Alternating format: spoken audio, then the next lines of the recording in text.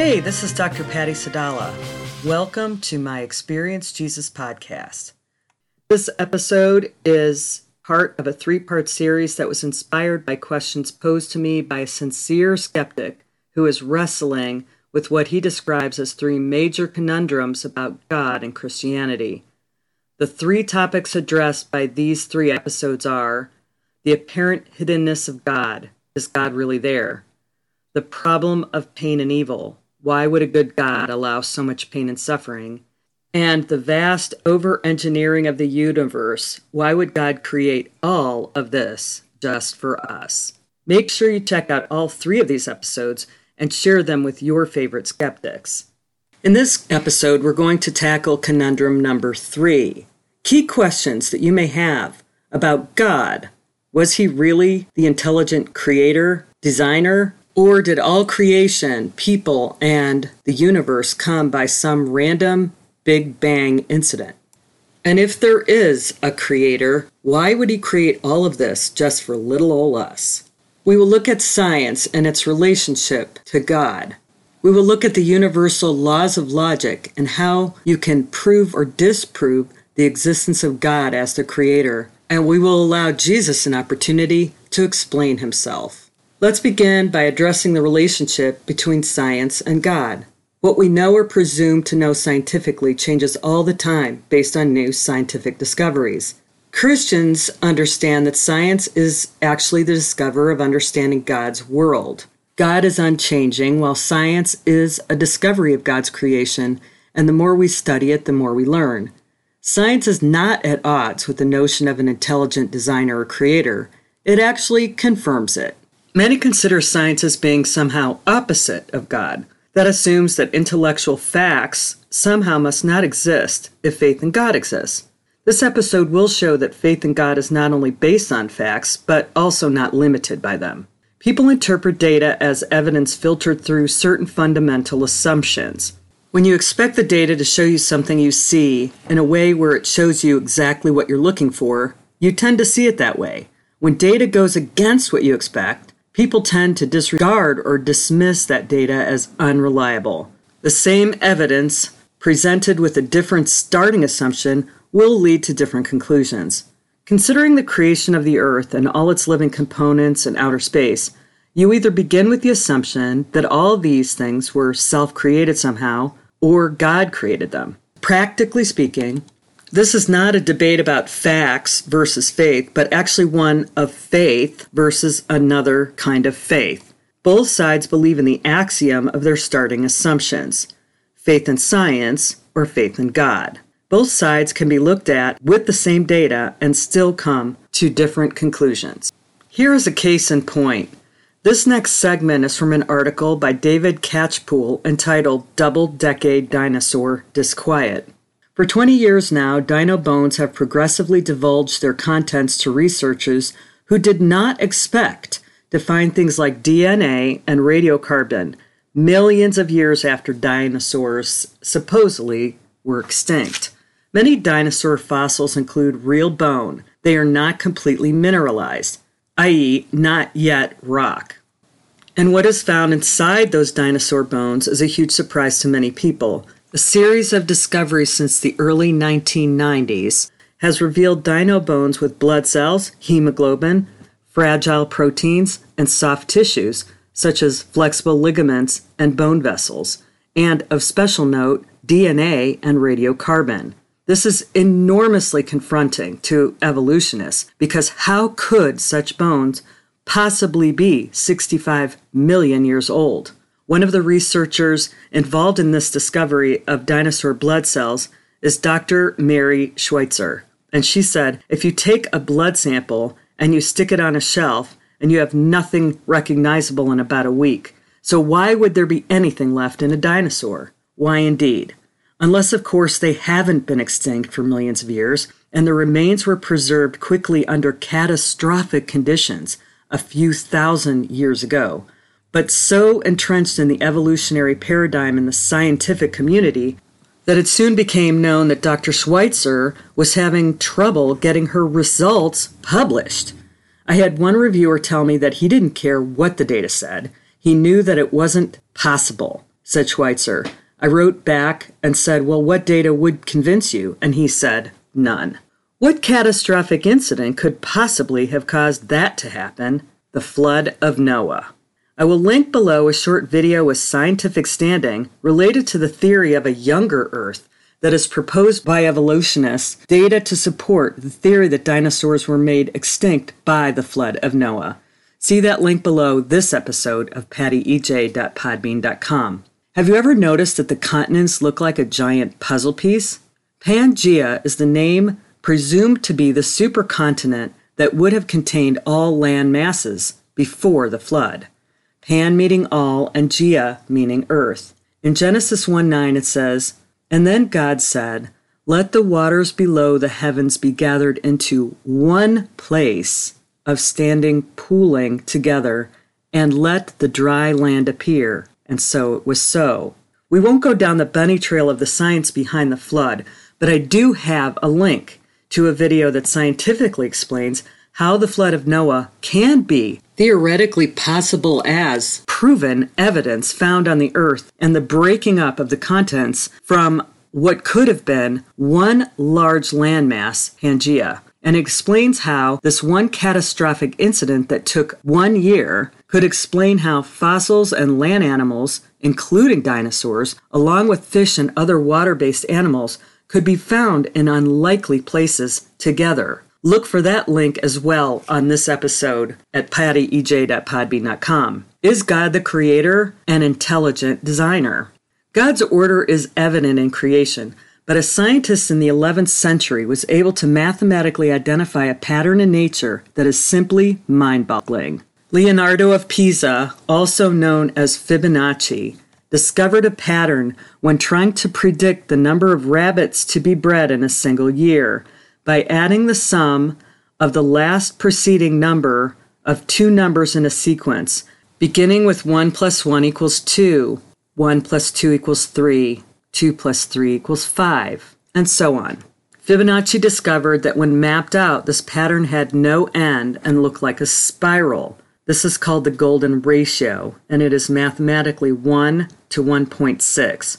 It was discovered that this mathematical pattern is found everywhere in nature, from the swirl of the stars in the galaxy to flower petals, tree proportions, and even your own face and body and bones, and even at the molecular level when looking at microscopic cells. Architects use the Fibonacci sequence and the golden ratio, and building planning and other industries use it as well. It is found so commonly in nature that it's called the fingerprint of God. I will include a link below to the video that will explain this, but right now I'm going to share the audio of this video here. Individuality, the trademark of any artist, designer, architect. Each desires a uniqueness to their creation, a quality that separates it from any other. Man naturally has this individuality, his fingerprint. There are 6.5 billion people on the face of the earth, and no two fingerprints are the same. Everything we touch or make contact with is branded with a small expressed image revealing to all who see it who was there. Around 1200 AD, a man named Leonardo Pisano, better known as Fibonacci, discovered a sequence of numbers that created a very interesting pattern.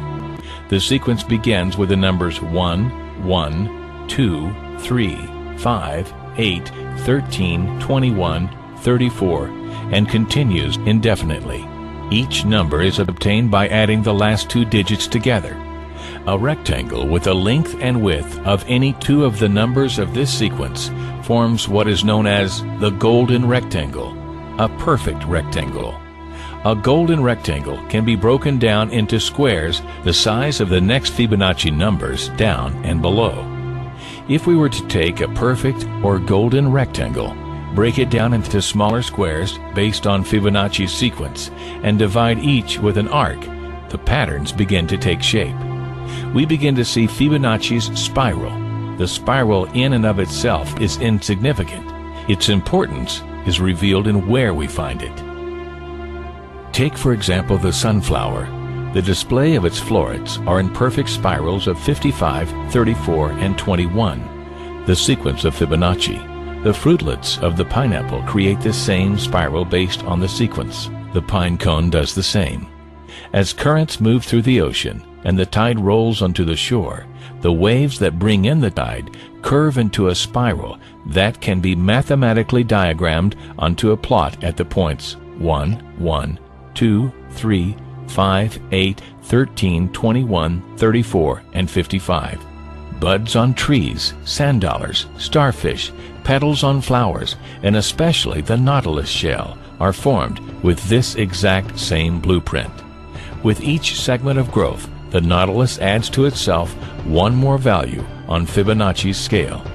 This blueprint can be seen around us on a small scale every day, but the greatest example of all is directly above our heads. At an average of 100,000 light years across, even the spiral of the galaxies above us are formed with the exact design that the tiny shell is formed.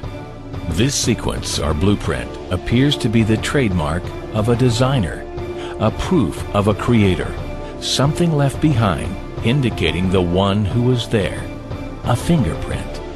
As we scan our universe from the tiny flower to the awe-inspiring galaxy, we see the fingerprint of God. Let's look at some laws of logic that are proven even by experience in this life. God built them into us to be able to understand what's going on around us. 18th century Christian apologist Jonathan Edwards taught about the three laws that are embedded in the created order and revealed in creation. They are the law of non-contradiction, the law of causality, and the basic reliability of sense perception. These three laws are built into creation and actually validated by the Bible, as the teaching and direction in the Bible are also consistent with these three laws. Truth cannot contradict itself. In other words, it doesn't change from time to time. Truth is always true. This is what is meant by the law of non-contradiction. The law states that something cannot be both true and not true at the same time when dealing with the same context. I believe that gravity is an invisible force that pulls objects toward the ground, and you believe that gravity does not exist and has no power to pull objects toward the ground. One of us is wrong. The same is true for the statement, God is real for me, but God is not real for you. The realness of God is not a factor for you or me, or any more than the definition of gravity can be a moving goalpost based on what you think about it in the moment. God is, was, and always will be God.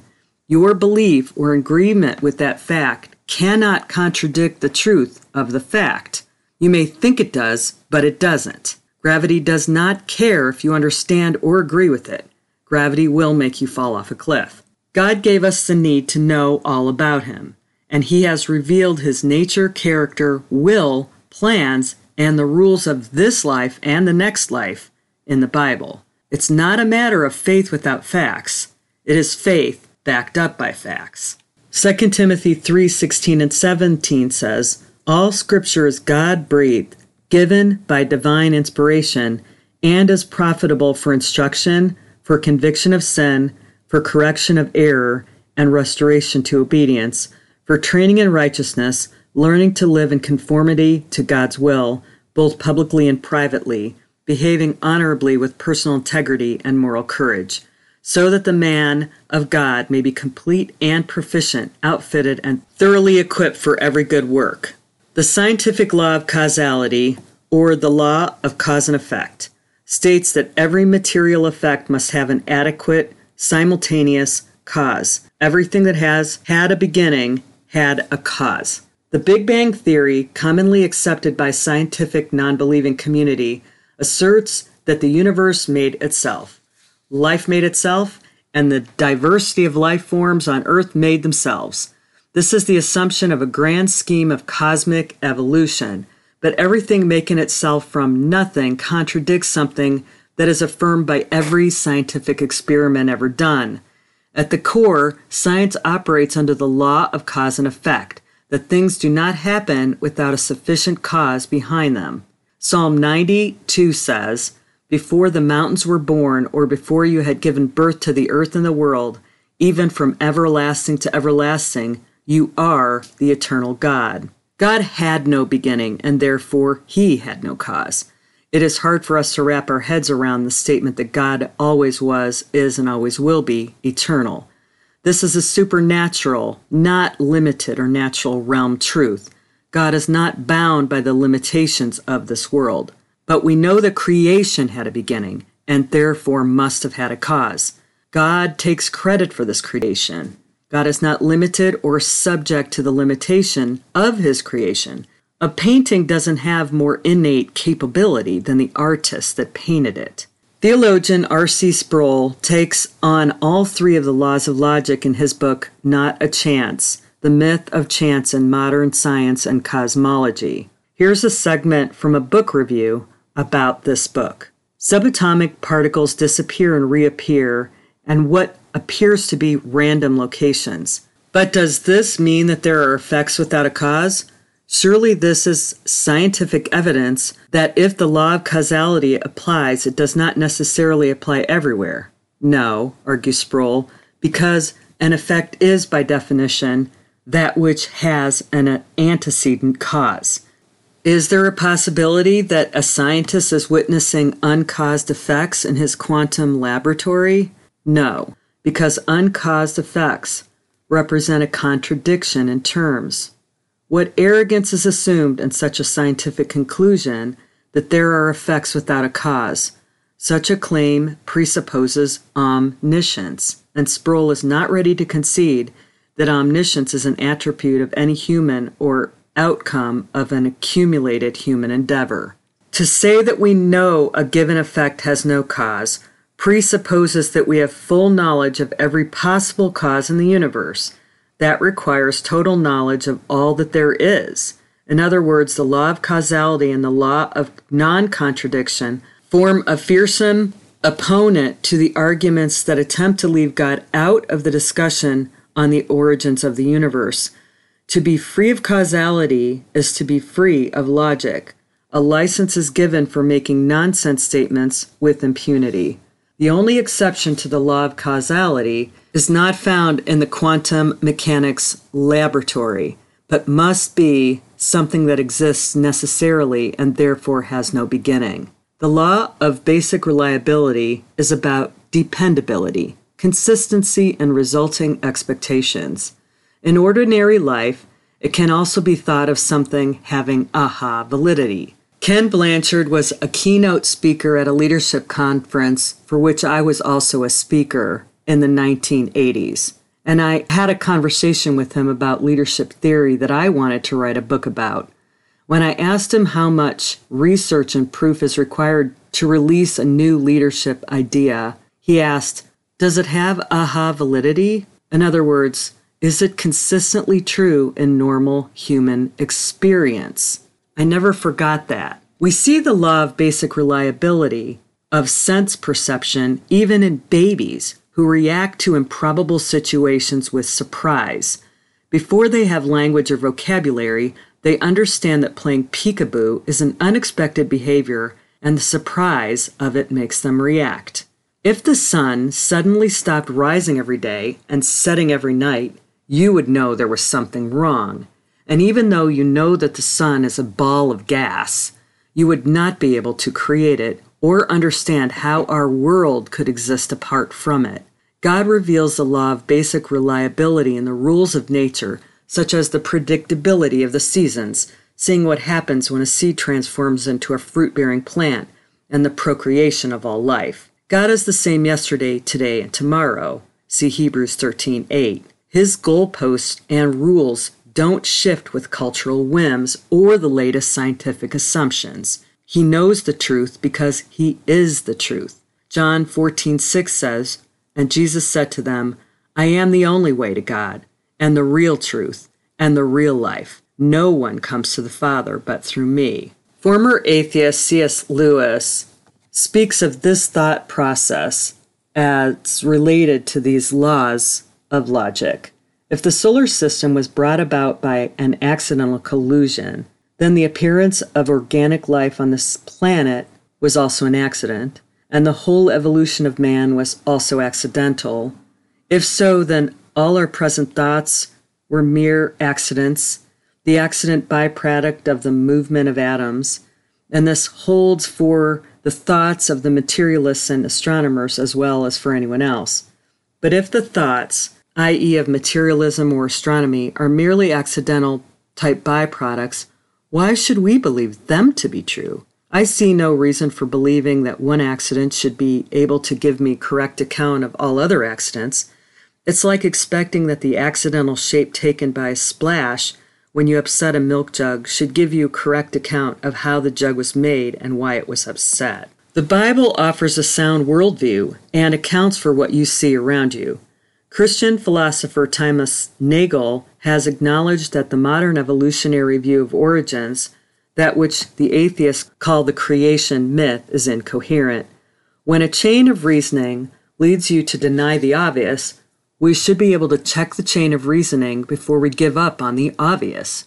The mounds of evidence, including the fingerprint of God we see in Fibonacci sequence, as well as the intelligent design of all creation, flies in the face of the logic that assumes a random Big Bang theory. An atheist belief that our existence is a cosmic accident, or origins dependent on random events or biological mutations, is a self-reputing position. Romans 1:18-23 says, "For God does not overlook the sin of, and the wrath of God is revealed from heaven against all ungodliness and unrighteousness of men, who in their wickedness suppress and stifle the truth, because that which is known by God is evident within them in their inner consciousness, for God made it evident to them. For ever since the creation of the world, his invisible attributes, his eternal power and divine nature, have been clearly seen, being understood through his workmanship, all creation, the wonderful things he has made, so that they who fail to believe and trust in him are without excuse and without defense. For even though they knew God as the Creator, they did not honor him as God or give thanks for his wondrous creation. On the contrary, they became worthless in their thinking, godless and pointless reasonings and silly speculations. And their foolish heart was darkened.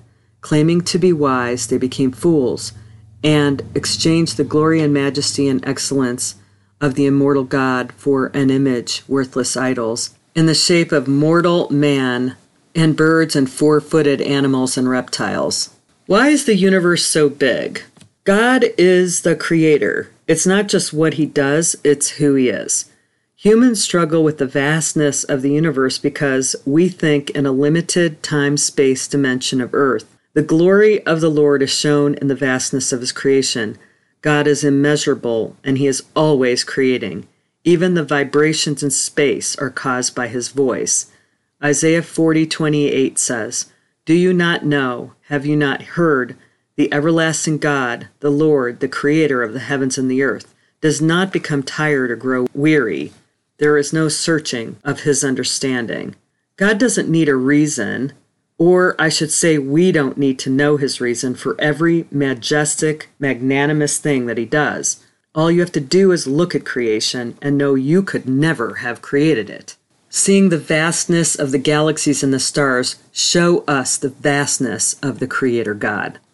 God reveals his omni-nature in all creation. I have done an entire episode on understanding the Creator and break down how you see in nature all four of God's omni-characteristics: his omniscience, his omnipotence, his omnipresence, and his omnibenevolence. You can check out that episode below this one on the pattyej.podbean.com site. But let's take a moment to talk about one of them as we address the question, why did he create all of this just for us? The frequency of God's love is God's omnibenevolence. God is love. The word tells us that he spoke the world into existence and sustains it by his power. At the most basic level, everything has a frequency. When God created the universe, the newly created atoms were spinning harmoniously according to the vibration of his voice and the created order. They were programmed to respond to his voice. God is not only the creator, but the sustainer of all creation. Colossians 1:16 and 17 says, "For by him all things were created in heaven and on earth, things visible and invisible, whether thrones or dominions or rulers or authorities. All things were created and exist through him, that is by his activity and for him. And he himself existed and is before all things, and in him all things are held together." He is the cohesive force of the universe. But why did he create everything? We learn his motivation in the book of Acts. Acts 17:26-28. "And he made from one man every nation of mankind to live on the face of the earth, having determined their appointed times and the boundaries of their lands and territories." This was so that they would seek God, if perhaps might grasp for him and find him, though he is not far from each one of us. For in him we live and move and exist. That is, in him we actually have our being, as even some of our own poets have said, for we are all his children. He made us all so he could have a relationship with you and me. Everything God does is motivated by love, not because he feels love, but because he is love. His heart longing is revealed in this verse for us to want to love him back. He continually loves us unconditionally. God's perfect love is his omnibenevolence. Omni means perfect, complete, and full. Romans 8:38 and 39 says, "For I am convinced, and continue to be convinced beyond any doubt, that neither death, nor life, nor angels, nor principalities, nor things present and threatening, nor things to come, nor powers, nor height, nor depth, nor any other created thing will be able to separate us from the unlimited love of God, which is in Christ Jesus our Lord." God's love is heaven's tuning fork of God's perfect vibration of love. When Adam and Eve sinned for the first time, it broke our natural ability to connect with God's love. But Jesus finished the work on the cross and restored our ability to be able to tap into that love vibration by using the eyes and ears of our heart to once again connect with his heart. This was addressed in our first episode of the Conundrum series, Is God There? Linked below this episode of pattyej.podbean.com. In that episode, we looked at quantum physics and discovered the observer effect, where we learned that speaking and observing can manifest the invisible will of God into the physical material world. Miracles defy natural physics, but can be understood in quantum physics because they have the same non-local properties. Hebrews 11:3 says, "By faith, that is, with an inherent trust and enduring confidence in the power, wisdom, and goodness of God, we understand that the worlds, universe, and ages were framed and created, formed, put in order, and equipped for their intended purpose by the Word of God, so that what is seen is not made out of things which are visible." There are many verses that topically address the veil in the Bible. The veil represents the barrier between you and God. It can be a mental barrier or a physical one like it was in the tabernacle in the Old Testament days. When we fix our eyes on Jesus, he allows us to see things from his perspective and he removes the veil. There is no barrier when you're able to see what Jesus sees, say what he says, feel what he feels, and think his thoughts. 2 Corinthians 3:15-18 says, "Only Christ can get rid of the veil so they can see for themselves that there's nothing there." Whenever, though, they turn their face to God as Moses did, God removes the veil and there they are, face to face. They suddenly recognize that God is a living personal presence, not a piece of chiseled stone. And when God is personally present, a living spirit, that old constricting legislation is recognized as obsolete. We are free of it, all of us. Nothing between us and God. Our face is shining with the brightness of his face. And so we are transfigured, much like the Messiah, our lives gradually becoming brighter and more beautiful as God enters our life and we become like him.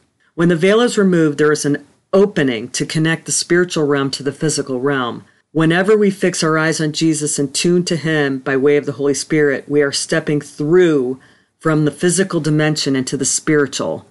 Understanding that we have the authority to do that is so critical to being able to exercise the power that comes with that authority. When Jesus died, the veil in the temple was ripped from top to bottom. This signified that the barrier that separated us from the intimacy with the Father was taken down. We now had the opportunity for direct access to the very heart of God available to us. We must accept Jesus as our Lord and Savior to exercise that right. Speaking of the quantum world, Phil Mason explains the veil this way. As we explore this dimension of non-local quantum reality in greater depth, I will propose that this invisible layer of quantum reality acts as some kind of interface between the presence and the power of God, who exists in the spiritual realm, and the world of matter. The non-local quantum world appears to be kind of invisible, intermediate buffer zone between the spirit and matter. It appears that the non-local quantum realm has been strategically crafted by God to be directly responsive to the influence of activity of the Spirit of God, so that these non-local quantum realities are capable of materializing into localized spatial formation. Quantum realities are the building blocks of all matter. There are many examples in the Bible of materialism and dematerialism miracles. All of these miracles defy the physical rules of our natural world. Jesus turning water into wine or multiplying the loaves and the fish, Elijah being taken up in heaven by chariots of fire. Jesus appeared before the disciples post-resurrection from nowhere. I believe each of these examples and many more are examples of how God shows us what can be done when we live without the limitations of the veil. It all comes when we are clear exactly how big our God really is and how much authority we have as His children to step into the realm of the supernatural while still living here in the natural world. It takes more faith to be an atheist than a Christian. An agnostic takes the position that they don't know if God exists. In other words, God might exist and God might not exist. Yet an atheist declares that God does not exist. And Christians confess that God is the supreme creator and ruler of the universe who made the world and everything in it. There is far more evidence in the Christian worldview for God existing than there is for Him not existing. As mentioned in a previously referenced Is God There? Skeptic Conundrum episode number 1, there are 353 fulfilled prophecies in the Bible about Jesus as the Savior. God is a supernatural supreme being that exists outside the boundaries and limitations of His creation. We see God in nature, character, and complex intellectual design in creation. God has shown Himself through the Word of God and experience to be knowable, personal, and revealed to us all that we need to know about Him in the Bible. And for those who accept Him as His Lord and Savior, He gives us the ability to have direct personal encounters that can tap into His very mind, will, and emotion. Many unbelievers never crack open a Bible to explore what it says, yet declare that there is no God without any evidence to prove it. They don't do any substantial research on either the validity of the Bible or look for evidence to support their own belief system that there is no God. Former atheist Lee Strobel set out to disprove Christianity, and his journey led to his salvation. In his book, The Case for Christ, a journalist's personal investigation of the evidence for Jesus, Strobel shares his journey and the findings that led him to his conclusion. He studied historical records, biographical data, archaeological records, and psychological evidence that examined statements in the Bible about Jesus' life, ministry, and resurrection. Strobel's research led him to the conclusion that Jesus was who He said He was, the Messiah, and the incarnate Son of God who was raised from the dead. Here is a series of quotes by Lee Strobel about his journey to Jesus and the transformational experience of writing his book. This is what he had to say about the season before the journey. To be honest, I didn't want to believe that Christianity could radically transform someone's character and values. It was much easier to raise doubts and manufacture outrageous objections than to consider the possibility that God actually could trigger a revolutionary turnaround in such a depraved and degenerate life. And this is what he said about the reason that he set his sails for this exploration. I saw the positive changes in my wife. I never heard the real message of Christ before, and I didn't believe. But if it's true, this would have huge implications for my life. This is what he said about what caused his decision for Christ after 2 years of research. In short, I didn't become a Christian because God promised I would have an even happier life than I had as an atheist. He never promised such things. Indeed, following him would inevitably bring divine demotions in the eyes of the world.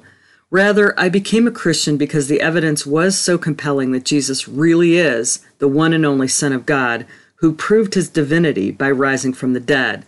That meant following him was the most rational and logical step I could possibly take. And then this is what he had to say about his personal transformation after making that decision. Sure enough, over time, as I endeavored to follow Jesus' teachings and open myself up to his transformational power, my priorities, my values, my character were and continue to be gradually changed. In fact, so radical was the difference in my life that a few months after I became a follower of Jesus, our 5-year-old daughter Allison went to my wife and said, "Mommy, I want God to do for me what he has done for Daddy." Here was a little girl who had only known a father who was profane, angry, verbally harsh, and all too often absent. And even though she had never interviewed a scholar, never analyzed the data, never investigated historical evidence, she had seen up close the influence that Jesus can have on a person's life. And in effect, she was saying, if this is what God does to a human being, that's what I want for me. That's what it's really all about. God's transformational love can be seen by others, and it can be contagious. I encourage you to read The Case for Christ, a journalist's personal investigation of the evidence for Jesus by Lee Strobel. It really is amazing to see how reliable the Word of God is through the eyes of someone who is trying to disprove it. Atheists have not been able to show evidence that God does not exist at all. Yet, they call the notion of believing in God irrational. Science is a moving target, and yet people have no trouble putting their faith in that moving target. In order to prove that God does not exist, you would have to be virtually God yourself. You would have to have complete knowledge of all time and space. Atheism is not a lack of belief in God. It is a strong belief in the lack of God. A strong belief should have strong logical backup. Yet there is no compelling evidence against the existence of God. None of the 3 laws of logic can be applied to this position. It is a faith in the belief system, just like any kind of religion. Yet atheists demand the burden of proof for God's existence, but don't seem to think it's necessary to have a burden of proof against the belief in God.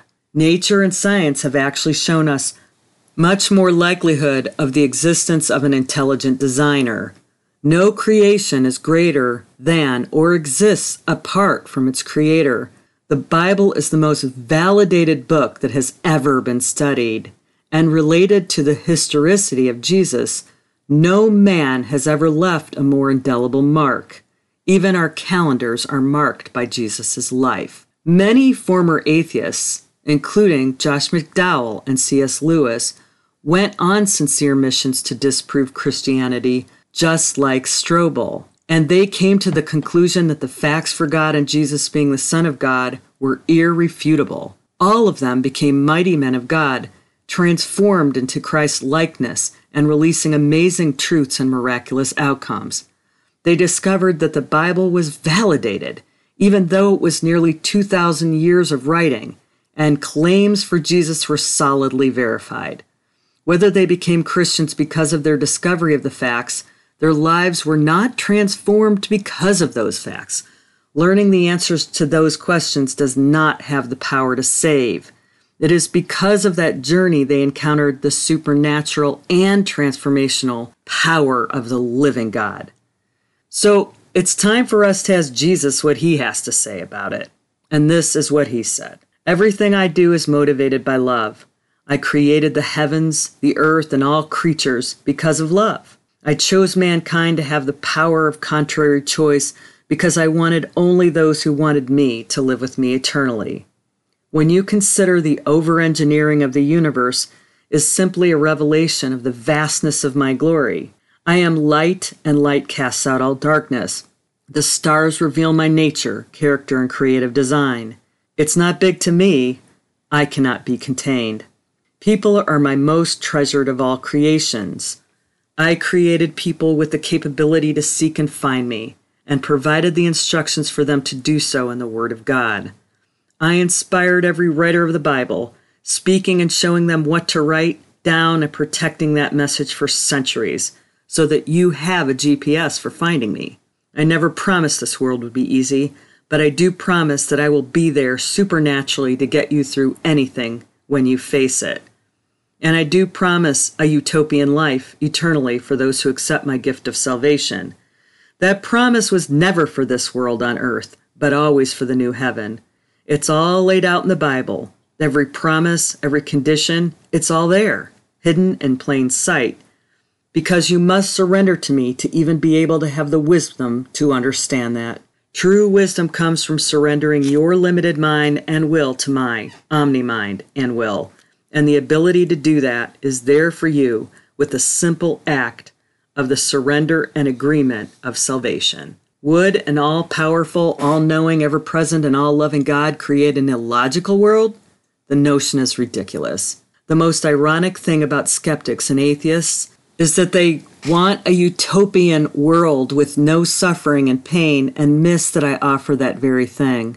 It just requires a surrender of everything you think you know so you can learn the truth. And that perfect world with no pain and evil is planned with clear instructions for how to receive it. But that perfect reality is for the next life, the eternal life. And the choice to receive it needs to be made in this life.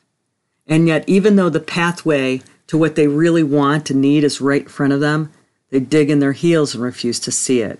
Not all roads on earth lead to your driveway, and the same is true for me. To get what you say you want, you must ask me for my address and plug it into the GPS for my house and drive there.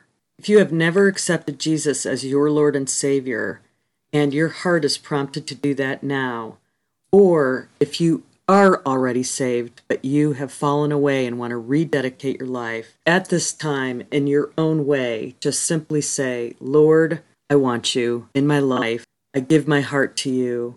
Please come in, bring the Holy Spirit, and show me the way to how to live the life that you have created for me before the foundations of the earth were laid.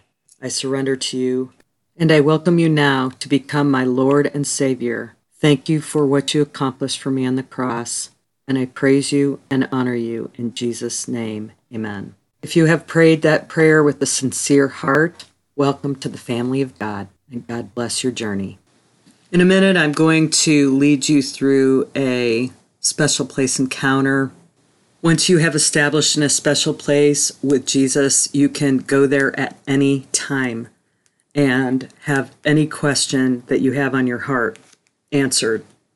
I share in great detail the biblical foundations in the trailer episode at the pattyej.podbean.com site, and in the part 1, Is God There? Skeptics Conundrum. I go into a bit of detail about it there too.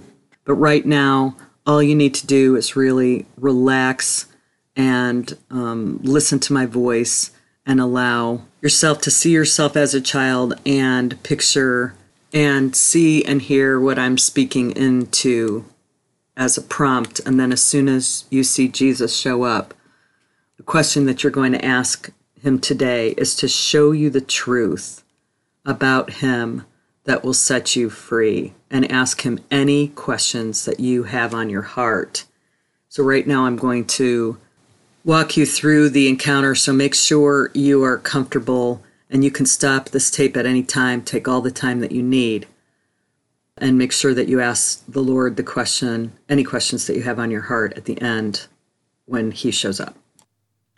Okay, so I want you to take a couple deep breaths.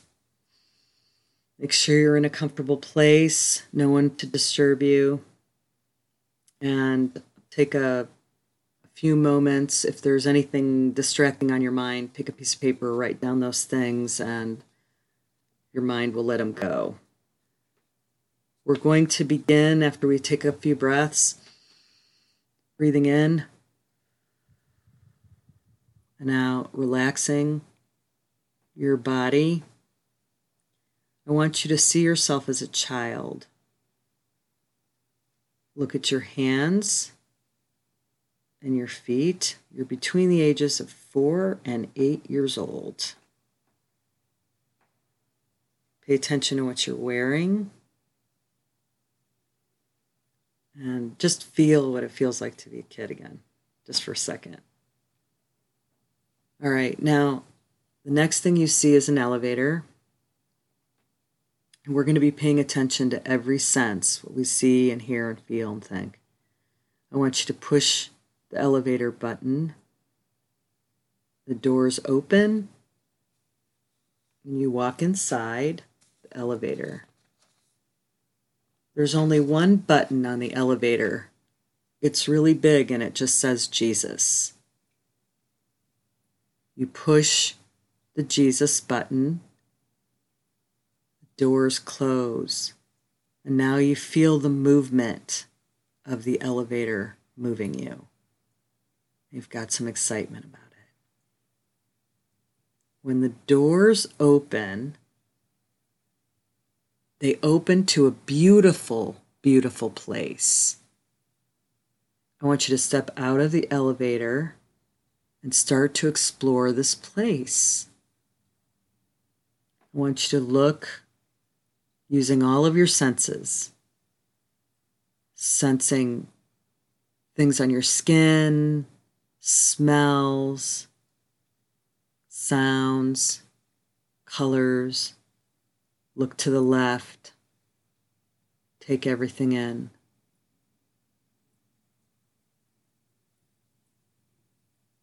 Then look to the right.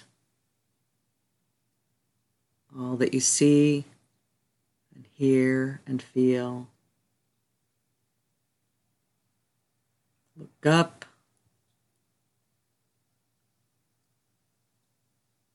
Look down. And then, when you turn around, you see Jesus walking toward you with a big smile on his face. He's so happy you're there. He's so excited to see you. He picks up your little body and he swings you around. And you're just delighted. He gives you a kiss on the forehead. And then he puts you down. And together you begin to explore your place. And then here's the opportunity for you to ask any question that you have about creation, about him as a creator.